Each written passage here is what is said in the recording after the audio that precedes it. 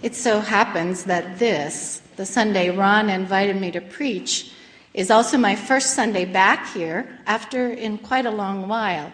I have been with Glenn during his 15-month interim at Zion Mennonite, and last Sunday that ended. They gave us a gracious send-off, and it is good to be back here in our home congregation this morning with you, with the snow drifting out of the clouds. Listening to the radio one day recently, a new song caught my ear. This song, the announcer warned, is not intended to cheer us up.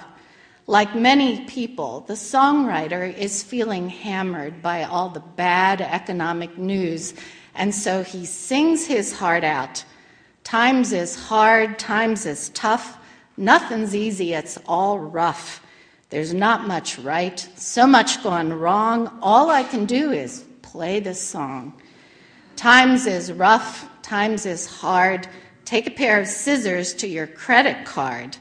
Circuit City just said, so long, all I can do is play this song. It goes on for at least 9 more stanzas. Some days, I had to admit I could sing right along with this ballad. Investments, 401ks, hard times, downturn, stimulus, economy. These words sit in the back of my mind whether I'm in church or out. But today, I am also hearing another set of words.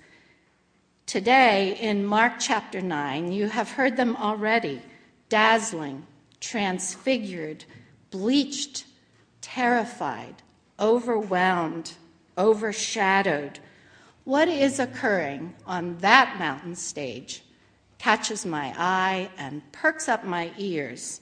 In 8 short verses, verses 2 through 9 of chapter 9, we go up the mountain. We stand with Peter, James, and John in an encounter that switches things up, and then we come back down again. Mark 9:2 says, Jesus took with him only Peter and James and John and led them up a high mountain apart by themselves. This comes 6 days after Jesus has made a bold, apocalyptic, end of times kind of statement. In 9:1, he says, some standing here will see that the kingdom of God has come with power. He wants them to pay close attention to what is in front of them. Jesus has been on the move. Mark's Jesus is very active. If you turn to chapter 8 in your Bible and want to take a look at it, you can scan the action that has come just before this passage that we have today. First, in chapter 8, Jesus feeds a crowd of 4,000, and then he sends them away and gets into a boat with his disciples crossing over. On land again, the Pharisees test him, and in verse 12 we read that he sighs deeply in his spirit. He leaves them, gets into the boat again with the slow-to-get-it disciples, and crosses over to the other side. Now we're at verse 13 of chapter 8 before this one. More people follow, and in verses 22 through 26, he cures a blind man. It seems that everywhere he goes, people are sick and hungry for food and for hope. The road is hard, and it is going to get harder. Jesus is not there to cheer them up, but to share the truth. And so he tells them, the Son of Man must undergo great suffering. Jesus has kept his disciples close, teaching as they move along together, and he quizzes them. And we spoke this question this morning: who do you say that I am? 6 days later, up the mountain, Peter, James, and John get a powerful answer, and it comes out of the clouds, like the snow, perhaps. Imagining this setting, I think of the word numinous. Numinous means the intense feeling of unknowingly knowing that there is something which cannot be seen. Or it can mean that which is wholly other, fascinating, something we can know but cannot understand. A journalist once asked the novelist Marilynne Robinson, "Have you ever had a religious awakening?" And she responded, "No, a mountaintop kind of mystical experience would be wasted on me because ordinary things seem so numinous." Some of us have read Gilead or Home, her novels, which are not so much about dazzling light on mountaintops as they are about finding redemption in unremarkable daily living in small towns. These ordinary numinous experiences do happen all around us if we have the eyes to see. Recently, a teenager shared with me her realization of who Jesus is. "I have accepted God," she said. "I want to tell you this." She had just been with some people from her home country learning about God, and in that place, she had met some people. She learned that if they went back to their home country and it became known that they are Christian, they could die for their faith. She is amazed at their courage, but at the same time, she isn't waiting for some extreme challenge like that to live out her faith, but instead she is bringing it home here and now. So what difference does Jesus make in her life? "I am learning a very hard thing," she tells me. "I am learning that I need to love everyone and I can't hate anyone. And even if someone really annoys me, I still have to love them," she says. "I try to tell myself that they too are made in God's image, but it's still hard." She sees already that learning to love takes a whole lifetime of courage, and that sometimes it comes in ordinary and sometimes unusual ways. In Mark, we often see Jesus' humanity, but what Peter, James, and John are seeing up on the mountain is more than is humanly possible. Here we see Jesus' divinity. In verses 2, 3, and 4 of Mark 9, we read, "Jesus was transfigured before them, and his clothes became dazzling white, such as no one on earth could bleach them. And there appeared before them Elijah and Moses, who were talking with Jesus." Even the weather gets involved, and the voice comes out of the clouds. The cloud overshadows them. God comes close in a way that you cannot ignore. The three disciples see Elijah, Moses, and Jesus talking with each other, but we don't get to hear what they're saying. We can see the action, but the picture seems to be on mute. We can't hear what they're telling each other. In fact, in this whole passage, if you think about it, Jesus is not saying anything. Before this, he has been speaking and teaching, and we have all those sayings. But now this word comes not from him, but about him, out of the clouds. "This is my son, the beloved. Listen to him." Earlier at Jesus' baptism, this same heavenly voice spoke directly to Jesus, "You are my son, the beloved."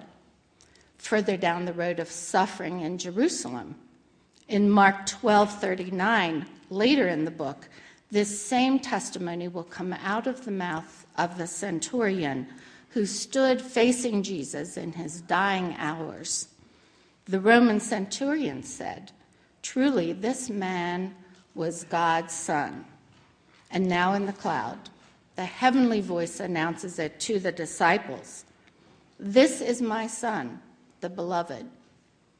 Son of God, what did it mean? This is why they're supposed to listen to Jesus. So let's unpack this phrase a little bit. Today, it seems familiar to connect this term with Jesus. hardly thinking about it, Son of God. But in first century Palestine, Son of God was not a term that was reserved just for Jesus. We can find in Scripture other uses for Son of God. I find this interesting, so let me give just 3 of them. In the time of Moses, God tells Moses to say to Pharaoh, "Thus says the Lord, let my son go." So in that day, Son of God could refer to Israel. And again, in the time of Elijah, speaking of the king in a psalm, God says, "You are my son. Today I have begotten you." Son of God, in that usage, could refer to a king. And finally, in the book of Job, protecting angels are referred to as sons of God. So Son of God in that time involved a close relationship that was covenantal, it was vital, and it was trusting. The first readers of Mark would have known that calling Jesus Son of God was taking it as far as you could take it. A son could represent the Father, could act on behalf of the Father. A father's favor would rest on a son. And a beloved son is one who is chosen to receive authority and blessing and love. So when the disciples heard Son of God, they would have understood the context. They could have seen the significance of being chosen by God, of representing God, of acting for God. It was as if the message was, if you want to see the kingdom of God come with power, follow this one. Here is the beloved one. Here is the one who will overcome death and despair in all its forms. The disciples' plight and the plight of all the sick and the hungry, far from being meaningless, was unfolding within the arc of God's redemptive plan. In Jesus, God had done what the Bible said God would do. God had heard the people's cry and come to help them. Listen to him. What was Jesus himself thinking in all of this? Interpreters differ on when or how it was that Jesus knew he was the Son of God. The scholar N.T. Wright takes a try at saying what Jesus himself may have been thinking. Listen to a few of his words. He says, "I do not think Jesus knew he was God in the same sense that one knows one is tired or happy, male or female. Jesus probably did not sit back and say to himself, well, I'm the second person of the Trinity. Rather," Wright goes on, "as part of his human vocation, grasped in faith, sustained in prayer, tested in confrontation, agonized over in further prayer and doubt, and implemented in action, he believed he had to do and be for Israel and the whole world that which, according to the scripture, only Yahweh himself could do and be." There's a little more from Wright. He says, Jesus of Nazareth was gripped by a strong sense of vocation. All that we know about him suggests that he was powerfully aware, not just of a general numinous quality to the universe, but of the deeply personal presence and purpose, strength and guidance of the one he called Abba, Father. Then as now, we have many different streams of thought about Jesus, who he was and in what ways he was human and divine, and we try to sort this out. We ask, in what ways is Jesus continuing the faith tradition, and in what ways was he bringing a new message? In our decade, I think these questions get more traction than before because we are more aware of other people who answer these questions differently than we do. And very often, they are our neighbors. A few weeks ago, I sat discussing a book with several women from here. We had read the book. The title is The Faith Club, A Muslim, a Christian, a Jew. 3 women search for understanding. I can't resist pointing out that we have been talking about 3 men on the mountain, and here we have 3 women sitting around kitchen tables. Sometime after 9/11, a couple of mothers decided to write a children's book. They wanted to highlight the connections between their faiths. Their children were going to school every day with classmates of other faiths, and they wanted them to feel safe and hopeful, not frightened. And so they got together to talk, and their long talks turned into this book. And better yet, their long talks turned into a friendship. They had wondered about the risk. Would their own faith be stripped away as they engaged in this conversation? The opposite happened. As each one sought out friends within their own congregations to deepen their own faith and to talk with them about their own doubts, something more happened. Emily, one of the 3, shares her numinous moment.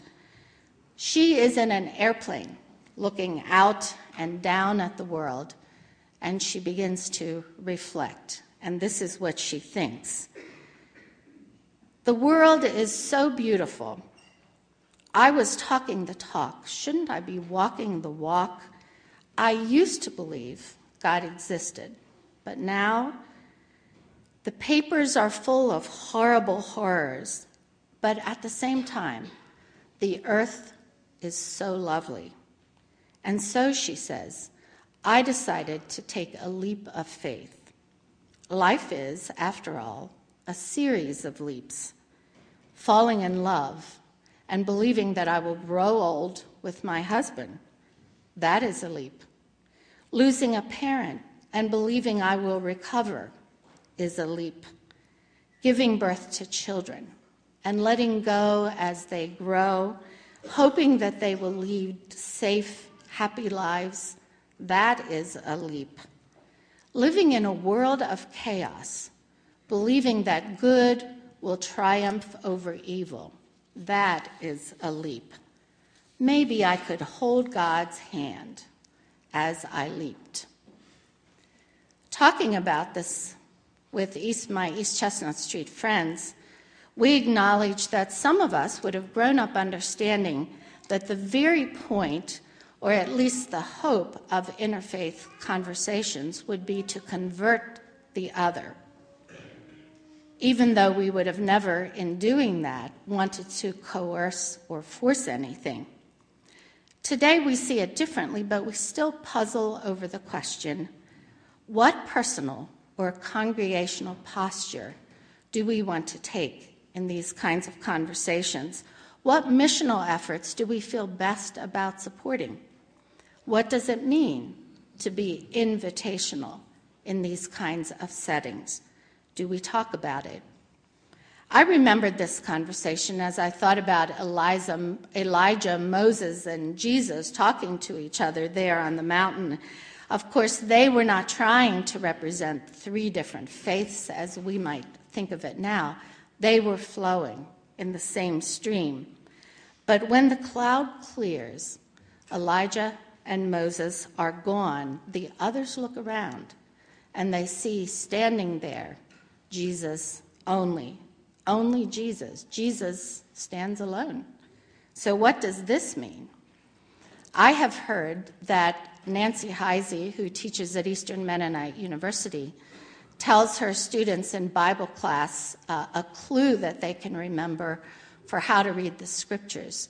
She says to them, when 2 texts disagree, Jesus is the referee. That's the clue she gives them. Of course, the Gospels within themselves don't even always agree on the details.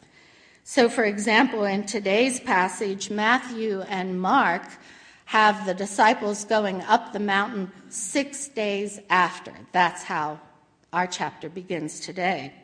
But in Luke, they go up 8 days after. But we get the point. It isn't always in the details, but in the way, the lens through which we interpret Scripture that makes a difference in how we live our lives. Back then, the Word of God had been coming down the mountain a long time before the Transfiguration. Moses had come down the mountain and brought the written Word of God to the people. Elijah had come down the mountain and brought the spoken Word of God to the people. And now Jesus comes down the mountain, the living voice, the living presence of God in the world. Listen to him. Someone has said that Transfiguration Sunday is really a day for mystics. And another person has said that this text in the past had been an opportunity sometimes for Mennonite preachers in this area to point out the dangers of trying to build buildings that had too much art in them or that were designed to preserve history. Because, after all, Peter's idea of building dwellings didn't fly, and it was to be Jesus alone, Jesus only. What would they have said about the green shutters that have gone up? I don't know. I think that would have been a thumbs up. At least that's what I give it, a thumbs up. Of course, Mennonites typically don't name things after the Transfiguration. Another kind of Christian congregation might name their church Church of the Transfiguration, but we prefer East Chestnut Street, or perhaps Chapel of the Sermon on the Mount, which, if I'm remembering right, is what I think the chapel is called at the seminary in Elkhart. But today, coming out of the cloud, standing in the clearing on this Sunday, I want to remember at least several things. I want to see that the plight of the disciples and the other people back then, whatever it was, and our plight today, far from being meaningless, unfolds within the arc of God's redemptive plan.